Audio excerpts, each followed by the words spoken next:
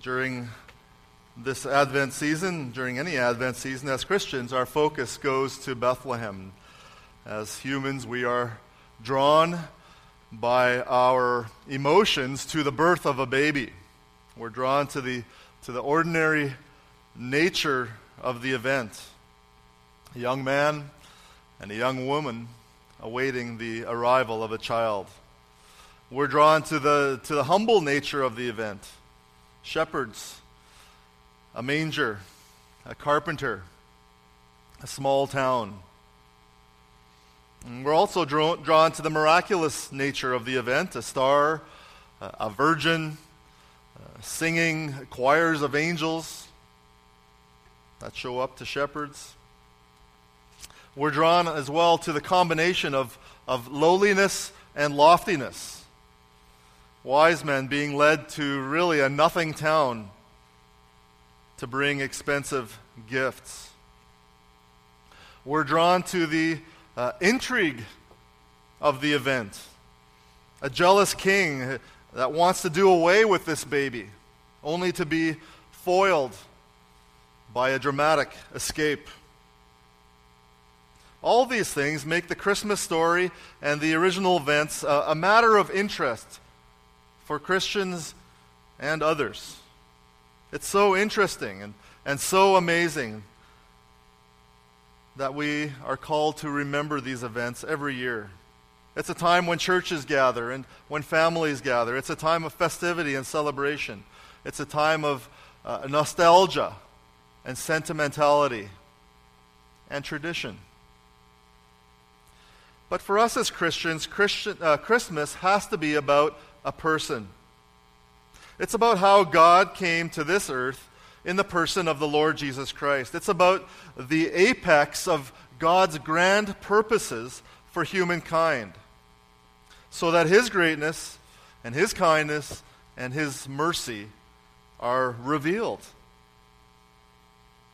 as He acts in time and space to send His Son to reconcile humankind to Himself, to do what the first human could not do, namely to live as a human, yet not sin.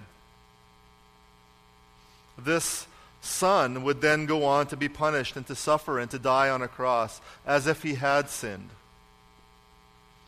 But then to show that He conquered over sin and death, and that this sin issue that drove a wedge between God and humankind had been satisfied. In order to do that, God raised this Son from the dead. All of those events, which really spanned a short time in history, 33 years, started in Bethlehem.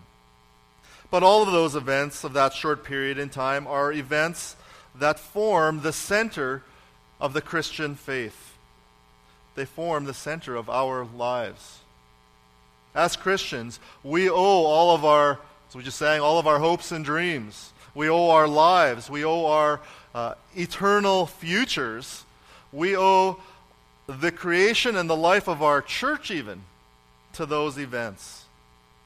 We could say that this person, this child/king, that's the focus of Christmas, the Lord Jesus Christ, is the foundation of our faith. All of our hopes start with Him and end with Him. Without Him, everything falls apart. With Him, everything holds together. That's the nature of a strong foundation. So during this Advent season, as we do all our traditional things, as we hang our decorations, as we perform pageants, as we have our banquets, we focus on Christ. Sometimes the world around us, or many times the world around us, misses that focus. So as Christians, we cannot miss that. We love, as Christians, that sort of roll off the tongue saying that He is the reason for the season. And rightly so. But as we keep making our way through 1 Corinthians, we'll see today how Jesus Christ is the foundation for everything that we do as a church. Christ is the foundation, and God allows us the privilege of building on that foundation.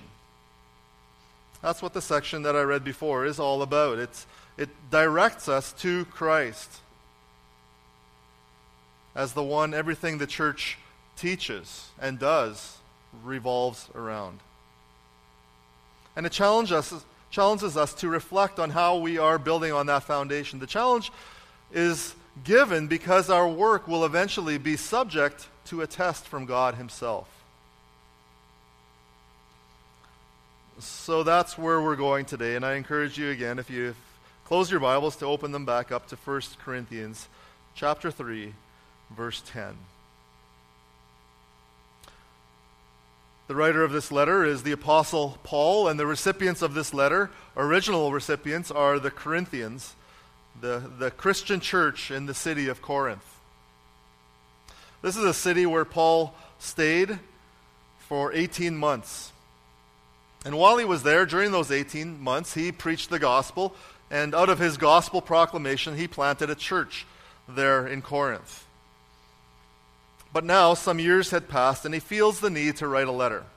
He got a report that a few things had gone sort of sideways with the church, and so he writes a letter to, I was going to say encourage, but it's actually a very strong encouragement to them to get back on course. A main part of the deal for them is that they were drifting. They were drifting back into an affection for the things of this world instead of for the wisdom of God. They were becoming more concerned with their reputation than with God's reputation. The message of the cross had taken a back seat to the wisdom of man. And so Paul, in our common parlance, Paul gets into their grill. He confronts them.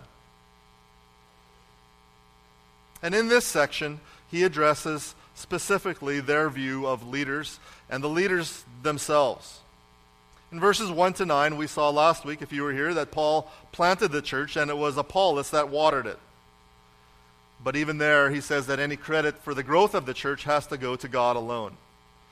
And then in verses 10 and following, he addresses how leaders build the church. He says that they're going to be held to account for how they build. The underlying challenge to leaders is, will they keep the main thing, or will they side for the world? Will they adopt the world's methods? Will they bring in the world's philosophies? Will they shape the church according to the culture? Or will they shape the church according to Christ? Which is a way of shaping the church that is fundamentally different than the culture. Remember, he talked about earlier in chapter 1 and 2, what to the world is foolishness is for us that have been transformed by God's word, by Jesus Christ, is to us wisdom. But that's really what this comes down to. How will the leaders shape the church? And so he writes in verse 10 there, according to the grace of God given to me, like a skilled master builder, I laid a foundation, and someone else is building upon it. Here again, Paul goes back to what he already said in verse 6. He's just sort of using a different metaphor here, a different picture. There he was a farmer. I planted, Apollos watered. But now he's a construction guy. Like a skilled master builder, I laid the foundation. He's a foundation layer. He's the pile driver. That was Paul's special skill. But that skill was given to him by the grace of God. That's how Paul diffused the Corinthian tendency to be attracted to the skill of people rather than to God, the work of God. He always wants to redirect attention back to God. In the last section, it's God who gives the growth. At the end of chapter 1, let the one who boasts, boast in whom? In the Lord. All these things that are going on in your church, Paul says to Corinth there, all these people who are coming in and preaching with power, just make sure, church leaders, that your praise and your adulation is reserved for the one that gives the grace rather than for the speakers themselves. The power is ultimately in the message, not in the messenger. It is the power of the cross. It is the message of Christ crucified. And here, Paul is the pile driver, it says here, but only according to the grace of God given to me. The Greek word there is for master builder is architecton. You might know the English word that comes from that. We have a few architects, or at least would-be architects in our church. Yaku and who is it? Matt is studying to be an architect. I think he's going to be coming home soon for Christmas, isn't he? Not yet, though, right? He's not here, is he?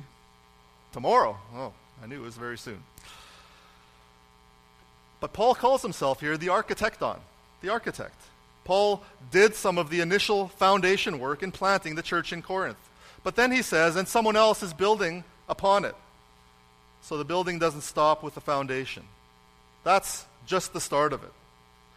But that's the way it is with the church. The foundation gets set in place, and then others come and they build on top of that foundation. This church is a prime example of that. Back in 1929, this church was planted. And it was dedicated because of a desire in this area to, there was already a couple of churches in this area, but they wanted a church particularly in Wetaskiwin, out of the desire to have a gathering place for believers. And I was encouraged to read that the very first week of every year back then was set aside as a prayer week. Every January, the first week of the year, was a prayer week. And that commitment already showed that this church from its very onset, from the very beginning, made God a priority. They recognized that they couldn't do anything unless they were completely dependent upon Him and on Him alone. And so the foundation was set. And then the builders came along, both the pastors who would preach the word and the people who would lead various aspects of the church. In those early years, the pastor here was also the pastor at New Sweden and at Malmo. And so they just had an evening service here at our church, a Sunday night service. In 1943, Pastor Jens Jacobson had a desire to make Mission Church the spiritual center of the city. He reported spiritual interest and harmony among the believers. He was building on the foundation set by Pastor Wickstrom and others. It was interesting to note that many of the pastors only stayed around here for 2 or 3 years at the most in those early years. And I'm not sure what that was all about, but they were all builders. And we know that even the Apostle Paul was at Corinth for only 18 months. But then in 1969, Pastor Gillett came for 7 years, the first longer-term pastor. And he had a passion for evangelism and for compassion for the lost, and even for young people. That continued under the ministry of John Ginter. I was encouraged by his report in 1979, the 50th anniversary of this church. He wrote in that booklet that got put together, "We praise God for what He has done in the scores of lives affected by His work here. However," he continues, "we need to press on with renewed dedication and commitment." He says, "The Lord's return is nearer than ever, and there are yet many more who need to be reached with the gospel." And then he ended his comments with Philippians 2:15. He says, "Let's make this our goal, that you may be blameless and harmless, children of God, without rebuke, in the midst of a crooked and perverse nation, among whom you shine as lights in the world." He and the people that attended here then, which includes some of you that are in the room here today, were building on that foundation. Well, that work continued under the ministry of Dan Lytle and Lyle Wall. And then Pastor Wayne came. And he has been the longest serving pastor in the history of this church by a long shot. We had the opportunity to honor his ministry yesterday. But I came across a document from, I think it was probably from around 2002 or so, that had a list of, listen to this, foundational values. Which was likely put together by Pastor Wayne and the elders in those days. Included in those foundational values were this: Bible-based preaching and teaching, Christ-centered life and ministry, and dependence on God demonstrated in prayer. There was a commitment all the way through to build on that foundation. Some Swedish believers back in 1929 laid the foundation. Someone else built upon it, and those foundational commitments have carried through until today. And by God's grace, we will keep on building on that foundation until Christ comes back for his bride, for the church, building upon it. What is that foundation? 11. The foundation that is laid is Jesus Christ. It is the church, the foundation of our church. Or around buildings, beautiful building that we have erected, or performance is on the praise of men. Can't revolve around. Our ministry here at Wetaskiwin Mission Church has to revolve around Christ and him crucified. His accomplishments, as it was this morning. Our preaching and our teaching needs to fundamentally be about Christ. And when it says Jesus Christ, it's everything about Christ, his life, his ministry, his saving death, his resurrection, his second coming. He is the beginning and he is the end. He is the Word. And so that's why one of our foundational values back in 2002 and continuing on to this day is Bible-based preaching and teaching. The Bible is about Jesus Christ. The Old Testament points to him and helps us see our need for him. The Gospels record his life and his ministry. The epistles point back to him. Revelation points to his second coming, to the consummation of all things. The foundation for the church is Jesus Christ. He is the base on which we build. We can't ever change this foundation. If we were to change the foundation, this project, we couldn't rightly call it a church anymore. It would be another kind of building, but not a church. No one can lay a foundation, verse 11, other than that which is laid, which is Jesus Christ. That much we know. So how do we do that practically? Well, we make Christ the center of everything. We see every issue through the lens of the teaching of Christ and the person of Christ. If we want to know about stewardship and giving, we look to Christ. He gave himself up for you so that you might gain the blessings, the richness of salvation. How could you do any less for the work of the Lord? Give generously and without compulsion. Why? Because Christ gave generously to you. If we want to know about marriage, we look to Christ.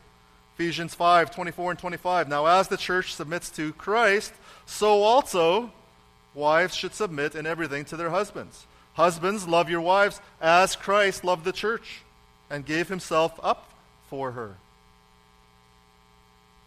If we want to know how to deal with conflict, we look to Christ. Colossians 3:15, let the peace of Christ rule in your hearts, to which you were called in one body. If you want to know how to forgive, look to Christ. Colossians 3:13, if one has a complaint against one another, forgiving each other, as the Lord has forgiven you, so you also must forgive. Christ is the foundation. We live and we teach on that foundation. As teachers, we have to commend Christ at all times. We try to help people to see how they can build their lives on the foundation of Christ. He's the center. Someone has said he's both the center and the circumference. He's in the middle and he's everything on the outside. And we somehow have to live within that circumference. Outside of the circle, within the circumference. But the exhortation in this passage is really to the builders. Back in verse 10, here it is. Let each one take care how he builds upon it. Christ is the foundation. That much is sure. And for a church to be a church, the foundation isn't in question, but we are to take care how we build. Paul keeps on going with this picture of the building.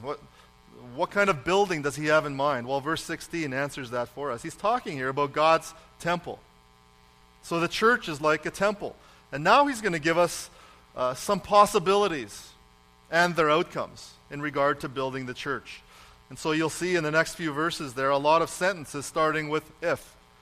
In verses 12 to 17. Verse 12, if anyone builds. Verse 14, if the work that anyone has built. Verse 15, if anyone's work is burned up. Verse 17, if anyone destroys. Paul here wants us to be careful how we build upon the foundation of Christ. First, he brings up a bunch of different building material: gold, silver, precious stones, wood, hay, straw. What's going on here? What's he talking about? Well, try to track with Paul here. We find out in verse 12, if anyone builds with those materials, with gold, silver, precious stones, wood, hay, straw, that each one's work will become manifest. It will become manifest in the future. Now, so we don't know what kind of materials we're using as we're building. But there is going to be a time when we find out. There's going to be a materials disclosure. The materials will be revealed. When? It says there, the day will disclose it. This is talking about a future judging, an assessing, and an evaluation day that's going to happen. And on that day, the kinds of materials that are used will be revealed. What's the agent of revelation here? Well, it's fire. Flames. Combustion. So let's take a step back. Christ is the foundation of the church, and some kind of a structure is getting built, God's temple, and certain people are building this. In this context, as we learned already, it's the leaders of the church. But they are going to be held to account for how they build it. Their work is going to be inspected and adjudicated. It's going to be tested there, verse 13 says, through fire. And when we look at that list of materials and think about fire, we know that some of those materials are combustible and others of them are non-combustible. And so we can divide them really into those two groups. There's 6 materials, but really only 2 groups. The wood, hay, and straw are in the combustible group. They're not going to survive fire. They'll get burned up. But gold, silver, and precious stones are not combustible. They're going to survive through fire. So again, we have to ask, what is Paul getting at here? What's the warning to the church in Corinth? Here's how I think that these dots connect. Paul planted the church. He planted it on the foundation of Christ. But now all these other workers are coming in. Generation after generation are coming in to build it up. And their work is going to be tested. It'll be tested on how they built on top of the foundation. In other words, did the leaders sufficiently build on top of the foundation? Or did they build off to the side somewhere using bad materials? The material has to come up from the foundation. Or to put it another way, the teaching has to have a connection to Jesus Christ. The builders will be accountable for building upon Christ. And so just like a foundation controls the shape and the integrity of the rest of the structure, so Jesus Christ has to control the shape and the integrity of the church. Christ must hold up the church. And Christ has to work his way through every part of the church, through every ministry, through everything that is taught, through everything that we sing, through every good work that we do, through our evangelism, through all of our missions efforts, through our committee meetings, through our prayer meetings, through our business meetings. He is before all things, and in him all things hold together. And he is the head of the body, the church. He is the beginning, the firstborn from the dead, that in everything Christ might be preeminent. That's right out of Colossians 1, verses 18 and 19. This is a sobering passage, especially for leaders, but also for future leaders, and in some ways for all of us that make up the church. In our lives as believers, and the things that we do, in our attitudes, and the ways we treat one another, how does Jesus Christ, his teachings, his accomplishment inform our actions? Are we taking care how we build upon Christ? I said this is sobering. It's sobering because our work will be tested and then revealed, made plain, exposed. Ephesians says that we are God's workmanship, created in Christ Jesus for good works, that we should walk in them. So how do you measure up? How does our church measure up? As church leaders, how do we measure up? Well, verse 14 and 15 give us some of the outcomes and some hints on the kind of church that we should aim to construct. We want to build a kind of church that will last, that will stand the test of time, that will stand the test of fire. We don't want to build a church that will be compromised in any way. These verses say that there is a kind of work that survives, and there's also a kind of work that burns. I'm going to quote D.A. Carson here again. His book, The Cross and Christian Ministry, has been really helpful in going through chapters 2 and 3 for me. But he says this, he says, "It is possible to build the church with such shoddy materials that at the last day you have nothing to show for your labor. People may come, people may feel helped, people may join in corporate worship, serve on committees, teach Sunday school classes, bring their friends, enjoy fellowship, raise funds, participate in counseling sessions and self-help groups, but still not really know the Lord. If the church is being built with large portions of charm, personality, easy oratory, positive thinking, managerial skills, powerful and emotional experiences, and people smarts, but without the repeated, passionate, Spirit-anointed proclamation of Jesus Christ and Him crucified, he says, we may be winning more adherents than converts. The fundamental, non-negotiable, that without which the church is no longer the church, is the gospel. Jesus Christ and Him crucified. He ends by saying we have to remain utterly committed to the centrality of the cross, not just at vague theoretical levels, but in all of our strategy and practical decisions. End quote. So the word for us here is let's not leave the center. Let's not build porches that are off to the side of the foundation.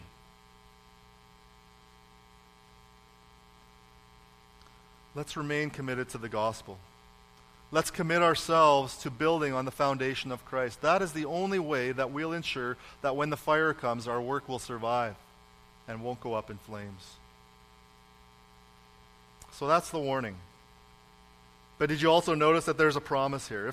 If the work survives the fire, if it makes it through the inspection, if our material turned out to be gold, silver, and precious stones, we will receive verse 14, a reward. I hope you've seen this as we've gone through this, but just as a quick aside, this is not talking about heaven and hell here. This is talking to Christians who are saved. In fact, verse 15 says, even those whose work is burned up will be saved, as through fire. But it is saying that there will be different levels of rewards when our works are judged. Some will be deprived of rewards. I think that's what the words suffer loss there mean. And some will get rewarded in the end. There's going to be a prize for those workers who stuck to the foundation, who didn't get sidetracked. So in Philippians 3:14, Paul says, I press on toward the goal for the prize of the upward call of God in Christ Jesus. But I think the real reward is that we get praise from God. That's the reward. In the next chapter, chapter 4, verse 5, it says, then each one will receive his commendation from God. I don't think there's going to be a better reward on the last day than to hear from Jesus himself these words, well done, good and faithful servant. As those who build and those who lead the church, let us take care, let us be careful not to lose the reward. Let's not get caught up with peripheral issues. Let's make sure we don't teach things that will lead people away from the cross. As teachers and as leaders, we need to know our Bible well, and we need to study our Bible well so that we will instruct our people well. And Paul really drives this all home with a note of gravity and seriousness, with some oomph in those last two verses 16 and 17. Look again at those. Do you not know that you are God's temple and that God's Spirit dwells in you? If anyone destroys God's temple, God will destroy him, for God's temple is holy, and you are that temple. He's basically saying here, why would you do anything else but hold up Jesus Christ? Why would you ever stray from the foundation? Don't you know who you are? As a believer, you are God's temple, and you have within you the Spirit of God. When you move away from the foundation, when you move away from the center, there's a possibility that you can actually destroy the church. Church history is full of examples of churches that died because the foundation eroded, because the gospel started to be assumed and not taught. Even in our day, denominations that once majored on the gospel are now more concerned about social justice than justification by faith. But those kinds of leaders from this passage we know are in danger of God's justice. Destroy the temple and God will destroy you. Brothers and sisters of Wetaskiwin Mission Church, let's make sure that we don't get diverted from the message of the cross. Let's make sure we don't get diverted from the proclamation of the gospel, from Christ and Him crucified. This is not an event that happened in the past. It is that, but it is an event that has continuing effects, and we must continue to hold it up before the congregation, before ourselves. There are so many things that are off to the side that can divert us. And in Corinthians, it was divisions and squabbling inside the church, or pride, or immorality, or unholy alliances. Those kinds of things and others, many others, are always lurking, always threatening to move us off the foundation. So let's commit ourselves to continually examine ourselves, examine what we are doing, examine how we are building, to make sure that we haven't fallen into any of those things. And then if we find that we have, let's be the kind of people that are quick to repent and to change course. And during this season of Christmas, I would just encourage us all to redouble our efforts in our lives, our own personal lives, and in our church, to build on the foundation which is Jesus Christ. Let's bow in prayer. Our Heavenly Father, we're just grateful today for the Lord Jesus Christ. We are grateful that you sent Jesus in your kindness and in your grace to save His people from their sins. We thank you that you have formed those people and you have enfolded them into a community, into a fellowship, into the church, into this church.